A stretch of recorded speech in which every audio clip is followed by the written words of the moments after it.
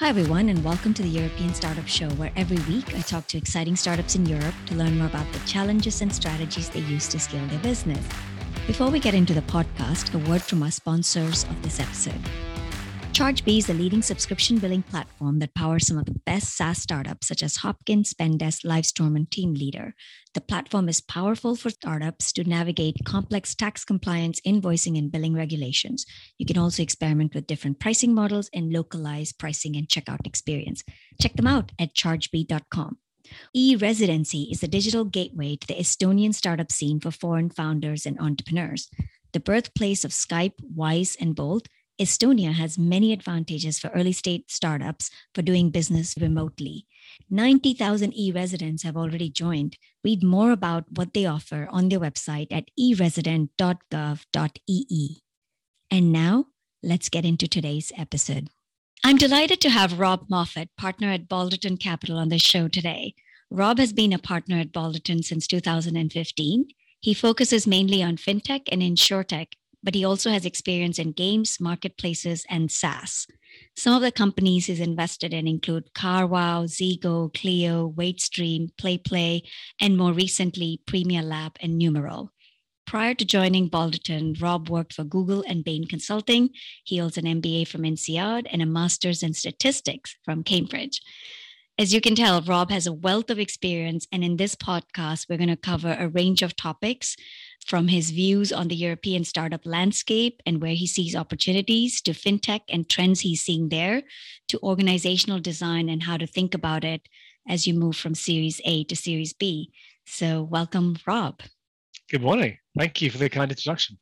Rob, I thought we could start off with a quick overview of Balderton and what stages you invest in, focus areas, investment size, and anything else you think sets Balderton apart. At Balderton, we've been around for 22 years now, investing in European tech startups. It could be anything within tech, could be fintech, consumer, SaaS, healthcare, deep tech, anything with a technology angle to it, which is increasingly any business. We've been doing early stage investing for 22 years across 8 funds. We raised our 8th early stage fund last year. It's a $600 million fund, so we can invest check sizes of 1 to 20 million in the first rounds of companies, and we like to invest early. So some of our best investments have been at seed stage. We also love investing at Series A. Last year, we then launched our first early growth fund, which allows us to invest at Series B and C, so $25 to $50 million investments.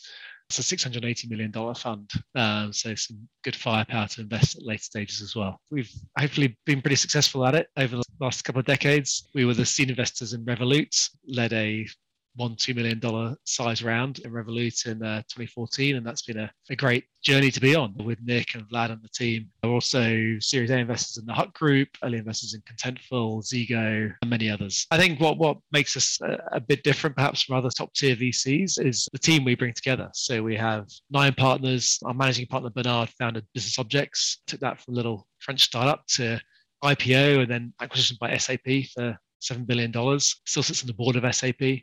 Another partner, Saranga, founded a company called Blinks, took that public as CEO. So we have people who've been there and founded companies and built very large businesses, as well as people like me and David Thevenon, who were Google before, Rana, who was running Goldman Sachs' growth investing team. So people with interesting mix of operational, startup, and financial experience.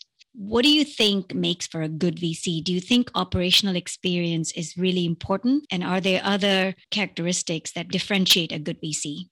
Finding interesting companies, chasing them down and getting into good deals. And that is a significant part. What founders want the most is money quickly. The money they need from a decent firm, and they want to get it in a very smooth way. So that's part. And that honestly is more about attitude, hard work, people who are smart, sort of salesy type culture. Operational experience is not really necessary for that. Then you have someone on your board, and we as partners, any company we invest in, we're going on the board, and that's where I think operational experience really matters. When everything's going well, it's still very easy, but when things aren't going so well and there are challenges, or anticipating what the challenges will be, when you think things are going well but actually your board member is anticipating an upcoming issue, that's where the operational experience does really matter. And experience in venture as well. I've now been in venture for 12 years. I think that does bring you previous pattern recognition. You've seen where things have ended up in this direction in the past, perhaps helps you avoid the wrong thing happening. Do you see one person having all those three characteristics, or together as a firm, you need to have people who have the operational depth, who have been in the venture business, people who are really good at sourcing, networking, and finding deals? At Balderton, we work very closely as a group. So we invest as a Yeah. group. Yeah, we take a little bit longer to decide because the company has to present to all our partners and we take a vote. So we have to go through that piece. And that we all have to be excited by a company, but then you get all of us working with you. So you can get Bernard's experience as a founder, or Saranga's, which I don't have, or my experience, or Rana's experience as an investor. So the combination is good. Individually, I think we all have some pretty significant VC experience now. I think all of us have been in VC for at least 5 years. I think that does matter. Let's talk about the VC landscape and investing landscape in Europe. Where are you as Balderton making big bets going into 2022? Traditionally, we've made a lot of investments in fintech and SaaS, and those are two sectors where we're going to continue to make a number of investments. There's still so much to be done in fintech. There'll be a next wave of companies across all the major subsectors within software. But we have been doing more in healthcare over the last couple of years, particularly as healthcare becomes data-driven and becomes software-driven. So companies like Helix, Sophia Genetics, Kaya Health. So we're all continuing to invest further. We made our first investment in sustainability tech last year, and we'll definitely be doing more on that. It's a company called Sweep in France, and that is a really strong trend we see, and it's very important to us as people and as a company, but also we see great business opportunity. And then, yeah, so obviously Web3 and crypto is an interesting area. We make a couple of investments at the moment, announced our investment in Ramp a couple of months ago. Yeah, we'll be doing more in that area. I was looking at the Atomico report, and it's interesting you brought up Web3. I saw that when you compare Europe and US seems to be much more aggressive in investing in Web3 companies versus Europe, which seems to be much more around climate, sustainability. They're leading the way there. What do you think is the reason for this difference? Is it a cultural thing, or are we late to adopt new technologies that maybe US is faster to adopt? I think there is a bit more cynicism in general in Europe than there is in the US. And I think what we saw in Europe was actually the Web3 and the real sort of wave of crypto. A lot of that was in Europe. Early days of Ethereum was in Europe. Some of the early adopters were in Berlin and Paris and London. So there was a lot of activity a few years ago in Europe, more so than the US. And we had all the US investors flying over to Europe to try and work out what's going on, Switzerland as well. And then, yeah, the sort of wave of cynicism came through. There was a first sort of Bitcoin crash. There are still some people like Blue Yard, like one or two others sort of investing actively in Europe. Actually, a lot of the investors sort of backed off from the sector, including us, to be frank. Whereas US investors like Andreessen, USV never backed off and have continued investing. And then as a result of that, I think we've seen more founders raise money more quickly in the US in crypto areas. And that's where they've been able to catch up. Keeping with the crypto theme, I know that's not exactly your area, but there's just so much news in this whole emerging NFT market, for example. Is this something that's a big focus for Balderton? What do you see as the future for everything tradable, like all these creators creating NFTs and then trading it in marketplaces, etc.? It's been a fascinating area. And yeah, we're frustrated we haven't made an investment in the sector yet. We would love to. We're doing more work on the sector at the moment. I think we underestimated how quickly platforms like SoRare and Axie Infinity would take off. And I think a lot of that at the moment is based around financial motivations rather than fun. I think long term, there has to be fun here. Until you have people really enjoying the experience of playing these games and really enjoying owning these NFTs, then it's more of a financial game, and there's a Ponzi elements to this. I know there isn't as much regulation today to regulate crypto and NFTs, but Europe has always been much more stricter and stronger when it comes to regulations. Do you think that holds back Europe in this area at all? I don't think it has yet. I think it might.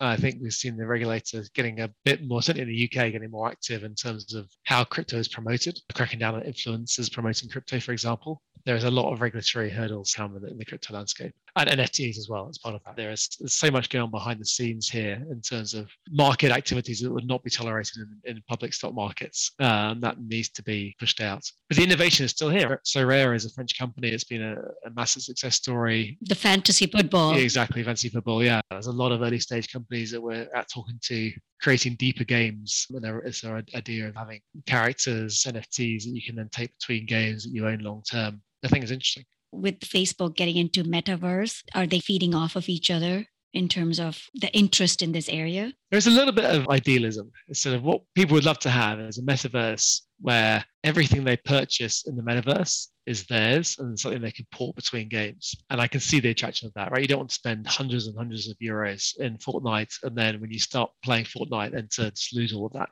But that is pretty aspirational. What would it actually take to do that? There's going to be multiple metaverses. They're all going to be built in completely different ways, increasingly complex code stacks. So the idea that you're going to be able to buy an emote or buy a costume in one of those and then port it across, I think is a pretty aspirational idea. I think the way to do it is the way that Fortnite and Roblox have done it, which is you start by having a great game that people love playing, that is an immersive game, and then you can start to build that into a metaverse idea.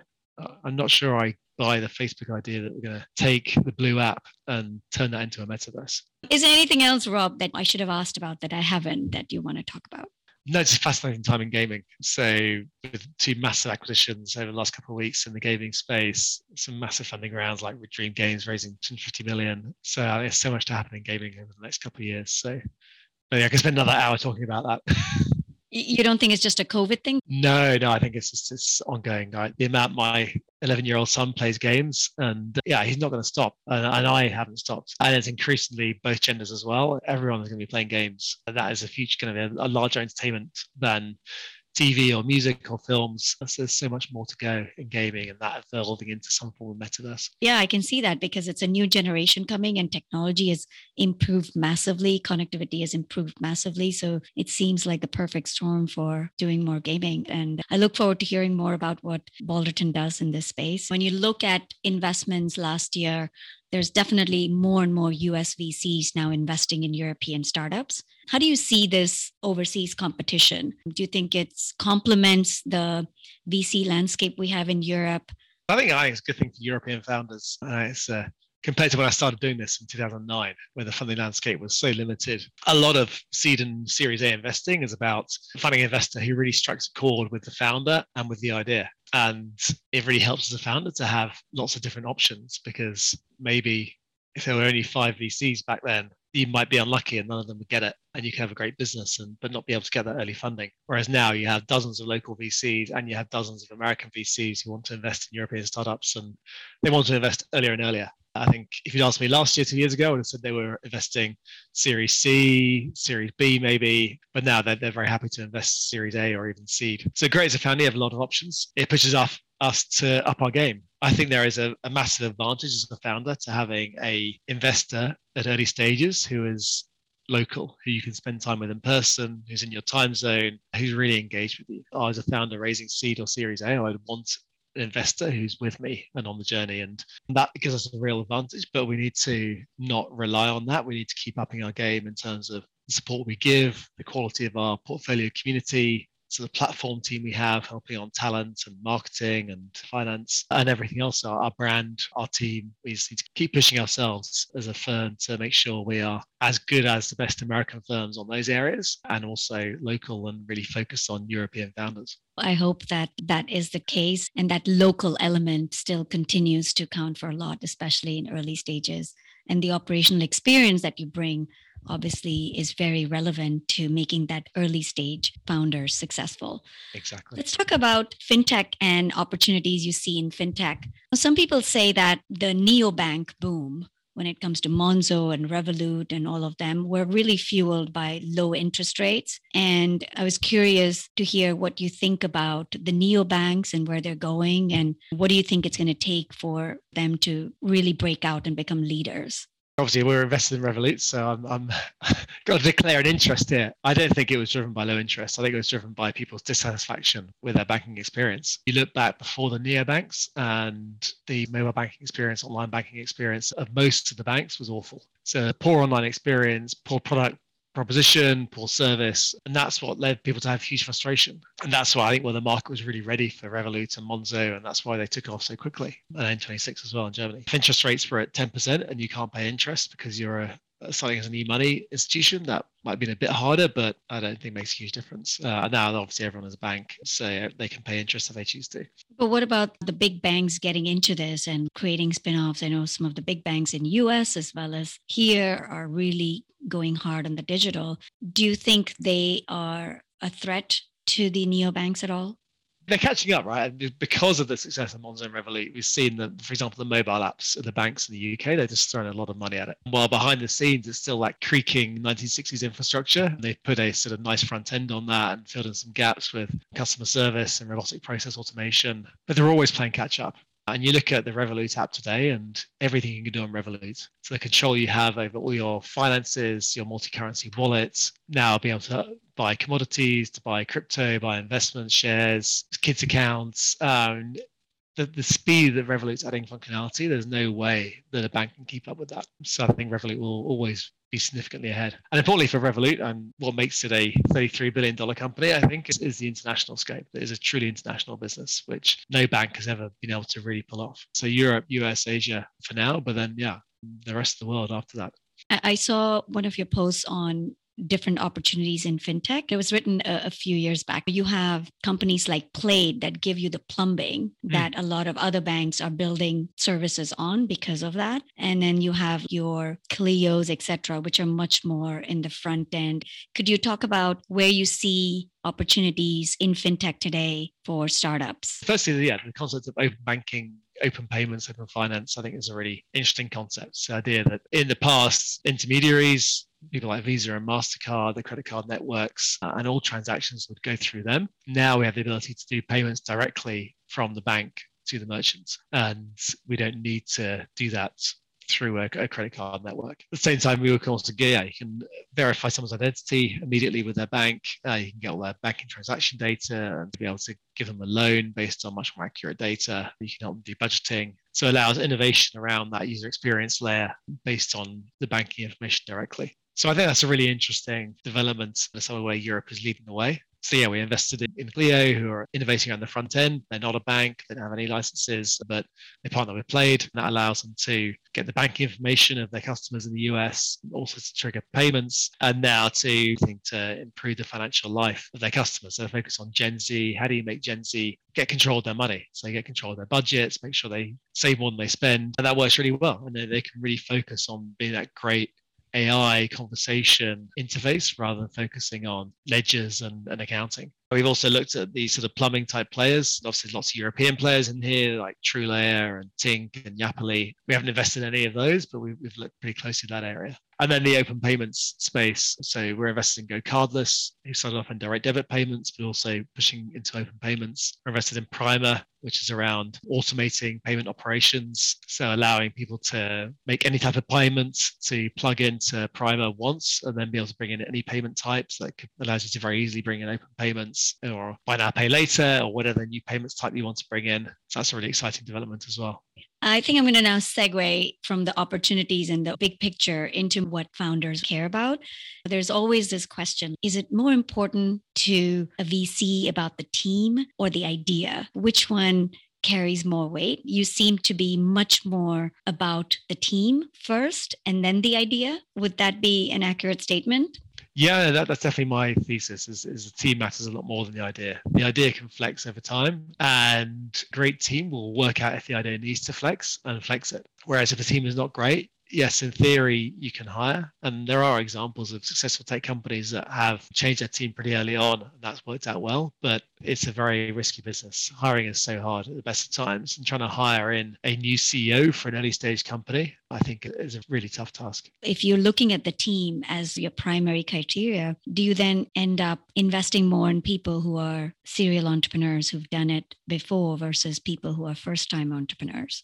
I actually have a bias here. I love first-time entrepreneurs because I think that's when you have the highest energy, the highest sort of sense of confidence. You don't know what could go wrong, and so therefore you don't care. And that's really important. I think having that self-confidence, almost verging on arrogance, is really important as a founder because there is so much doubt being thrown your way. There's so many people who don't believe it will succeed. So being able to punch through that is really important as a founder. I think first-time founders can do that very well. I think second-time founders can also do that very well. We've invested in a bunch of second-time founders. The challenge is that right now, the valuation is going to be 5 times higher to invest in the second-time founder who's had success in their first company. And is it 5 times more likely to succeed? I'm not sure that maths works. First time founders, though, I mean, we had to be very selective. I mean, we invest in probably 1% of the companies we ever meet. And we have a lot of criteria we look for in founders. We actually have, lists of intellect. Is it hiring ability? Is it vision? Is it integrity and how they think about the company? How do you judge someone for something like integrity? You're right, it's a tricky one. It's something we do from references. So we will obviously reference the founders we talk to, and then also through the conversations we have with them.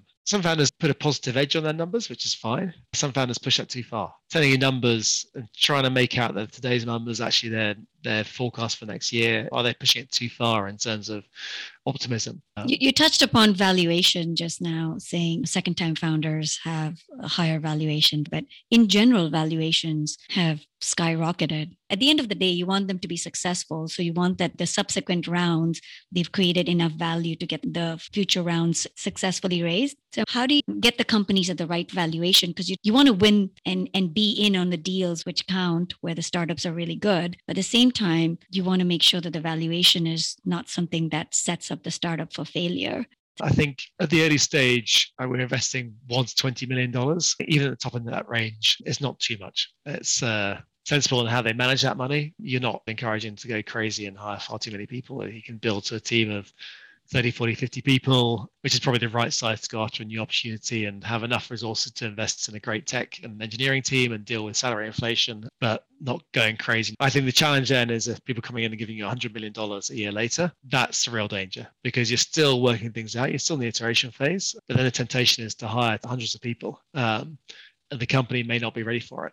And that does worry me. There's a quote out there by a much more illustrious VC than me that more companies die of indigestion than die of starvation. I think that was true years ago, and it's definitely true now. And in Europe, that will be a bit of a new thing because there wasn't a lot of funding around for many years. And so we've not seen a lot of this in Europe, but I think we're going to see more over the coming years. From the investor side and from our LPs side, our investor side, the question is, are the returns going to still work if valuations are going up? I think the good news on that is the outcomes are getting much bigger. We're seeing these multi-decacorn businesses emerging, sort of a Revolut or an Adyen or a Klarna, Checkout. They're huge sort of European companies being built. And if you believe that a company can become a $10 billion plus company, then there's no such thing as too expensive at Series A. If the company is really that special, then you should be coming in at any price. Maybe some of that cynicism that Europe has will hopefully help to taper some of this exuberance from all the funding that's coming up. As you said, there's a lot of American investors coming in. We want to make sure we're seeing the companies first. Then we form our own view on whether it really is special enough. If so, then we pay up. But if not, they will almost certainly get funded elsewhere. That's the weird thing right now. The mindset is that everyone's getting funded. And so it always pushes you to question your own judgment.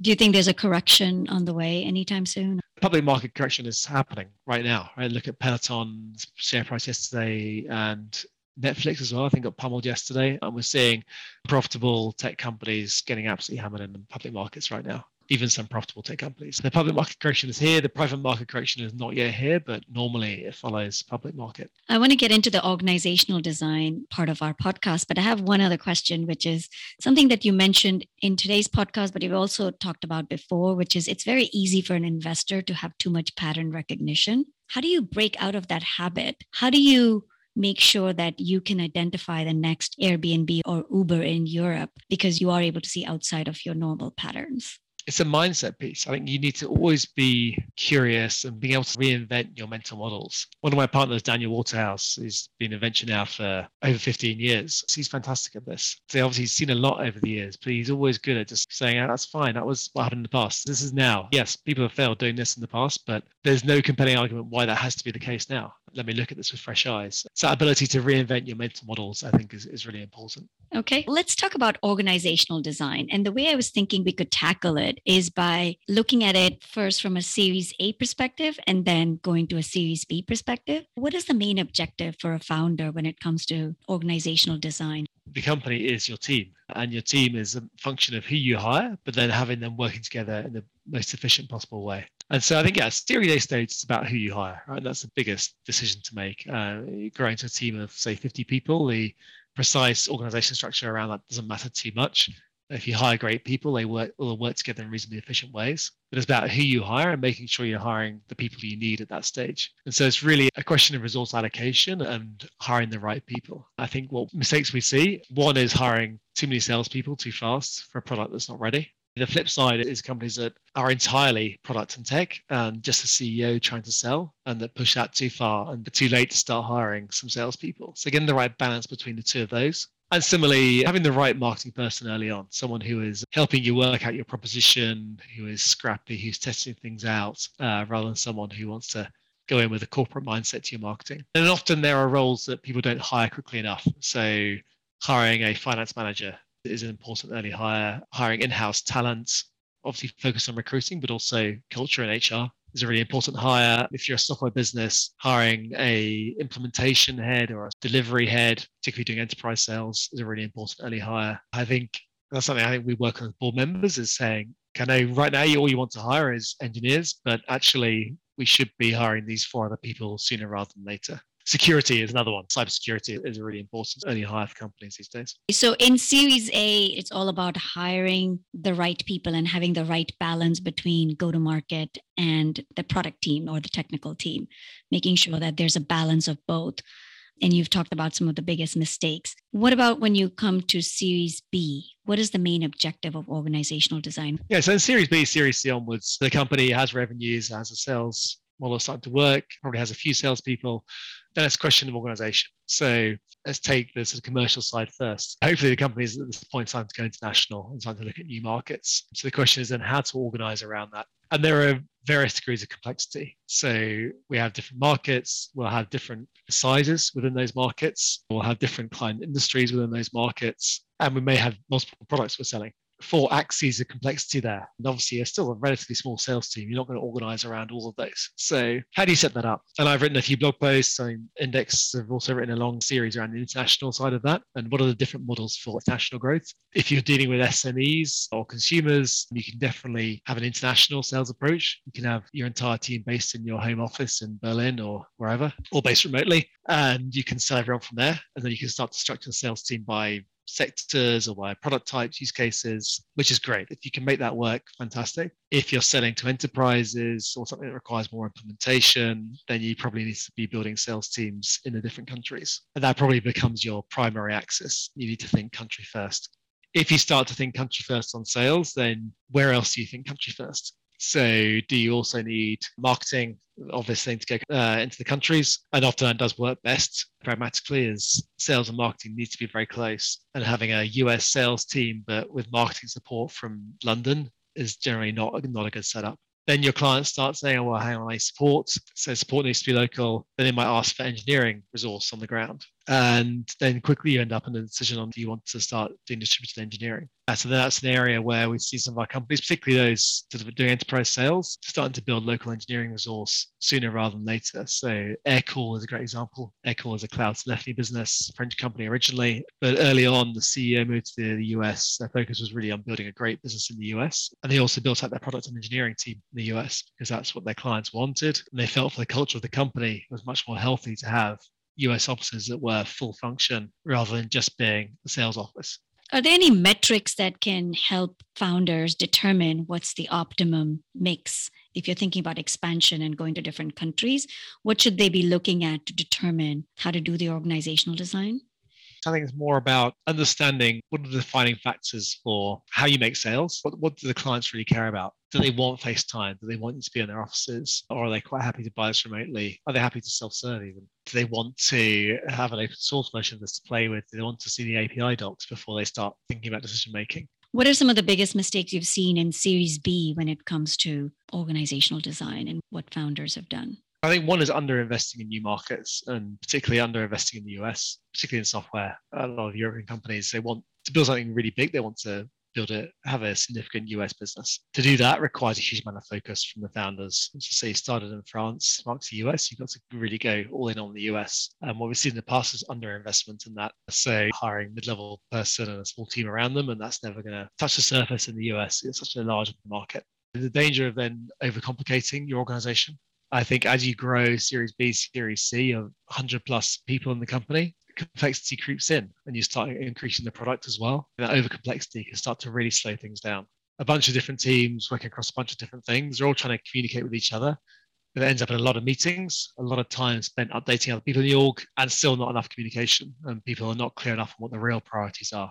And then that really hurts productivity. And so it's a real productivity slowdown between Series B and C that is a really classic trap for companies to avoid. Where do founders go to understand a bit more about organizational design and how they should do it to maximize productivity and growth? I think more experienced founders is the ideal way. That's what I think most like to hear. But if you're an experienced founder, you've built one company, you tried a few different things, you saw what worked best for you, it may not translate. So you have limited ability to do pattern recognition across other companies. So I think VCs have a good overview of this. I think there's a lot of VCs who don't engage on it. And also, if I was a founder, would I listen to my VC on it? Who's never actually run a company? I'm not sure I would. So there's a challenge of who has seen enough of this to have actually had the knowledge, but to also have credibility with the founder. There are obviously specialist boutique consultancies who would love to help on this, but a lot of them are not going to be worthwhile. They're all expensive and they may not be listened to. My previous jobs, I was originally at Bain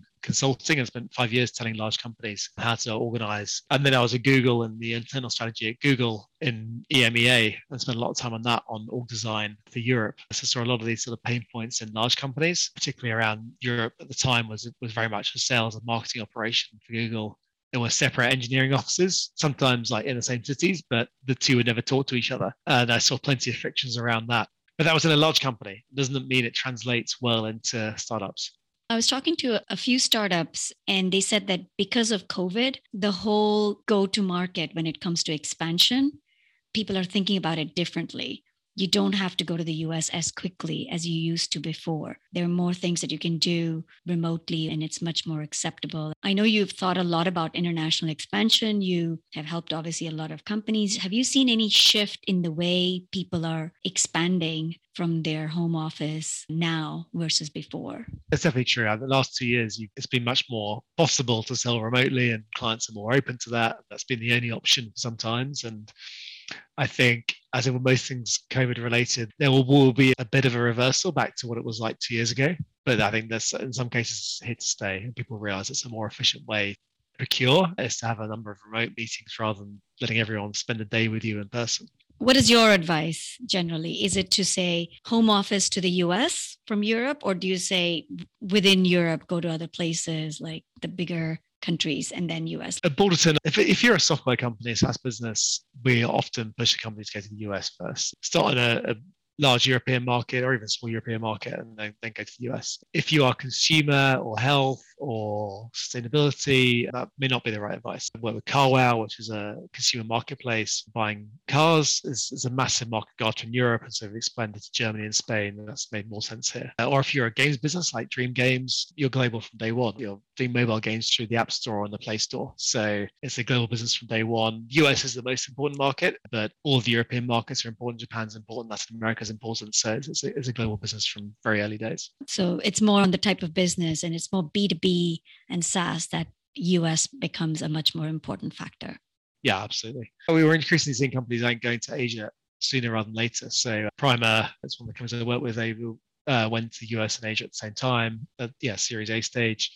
Premier Lab based between Paris and Hong Kong to start with. So it's always had an Asian team as they built up the US sales team as well. I had also a question from one of our listeners, so I'm going to ask that. And it has to do on SaaS metrics. We know all the rule of thumb in terms of 1 million annual recurring, strong gross margins, less than 12 months payback acquisition cost. What are ARR multiples or key SaaS metrics for Series A and B companies that Balderton has invested in since the summer of 2021?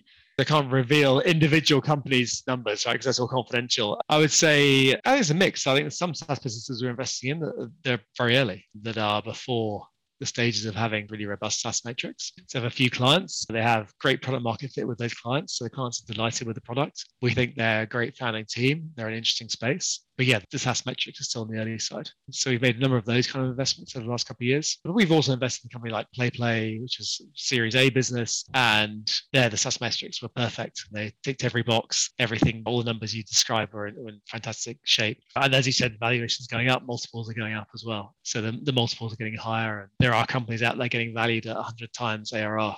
So that's definitely happening. And how are your top quartile of companies doing over the last 12 months? Are they where they should be, and anything that you can talk about that?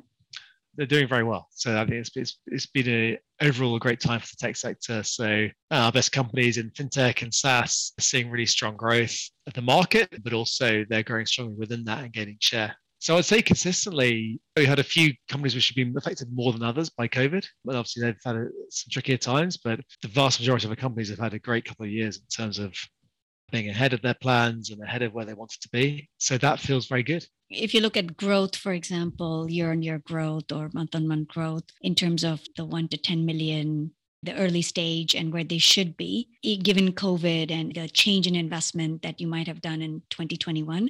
For example, Bessemer reported on what they should be in the Series A stage and Series B stage. Are they tracking against those type of numbers? Yeah, they are. What we're seeing now is a bit of lockdown reversal. Someone like a Peloton or a Zoom, companies are seeing a bit of that they had overinflated numbers last year. Now they're not quite so good. And so there's a little bit of managing that year-on-year comparison. And how do you help a new investor understand what the underlying growth is when it's been a little bit all over the place over the last couple of years?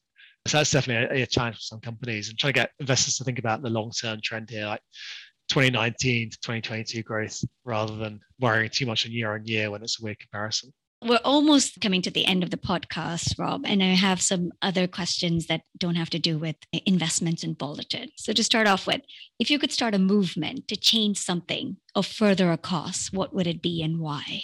Something that I geek out about is I really worry about space debris.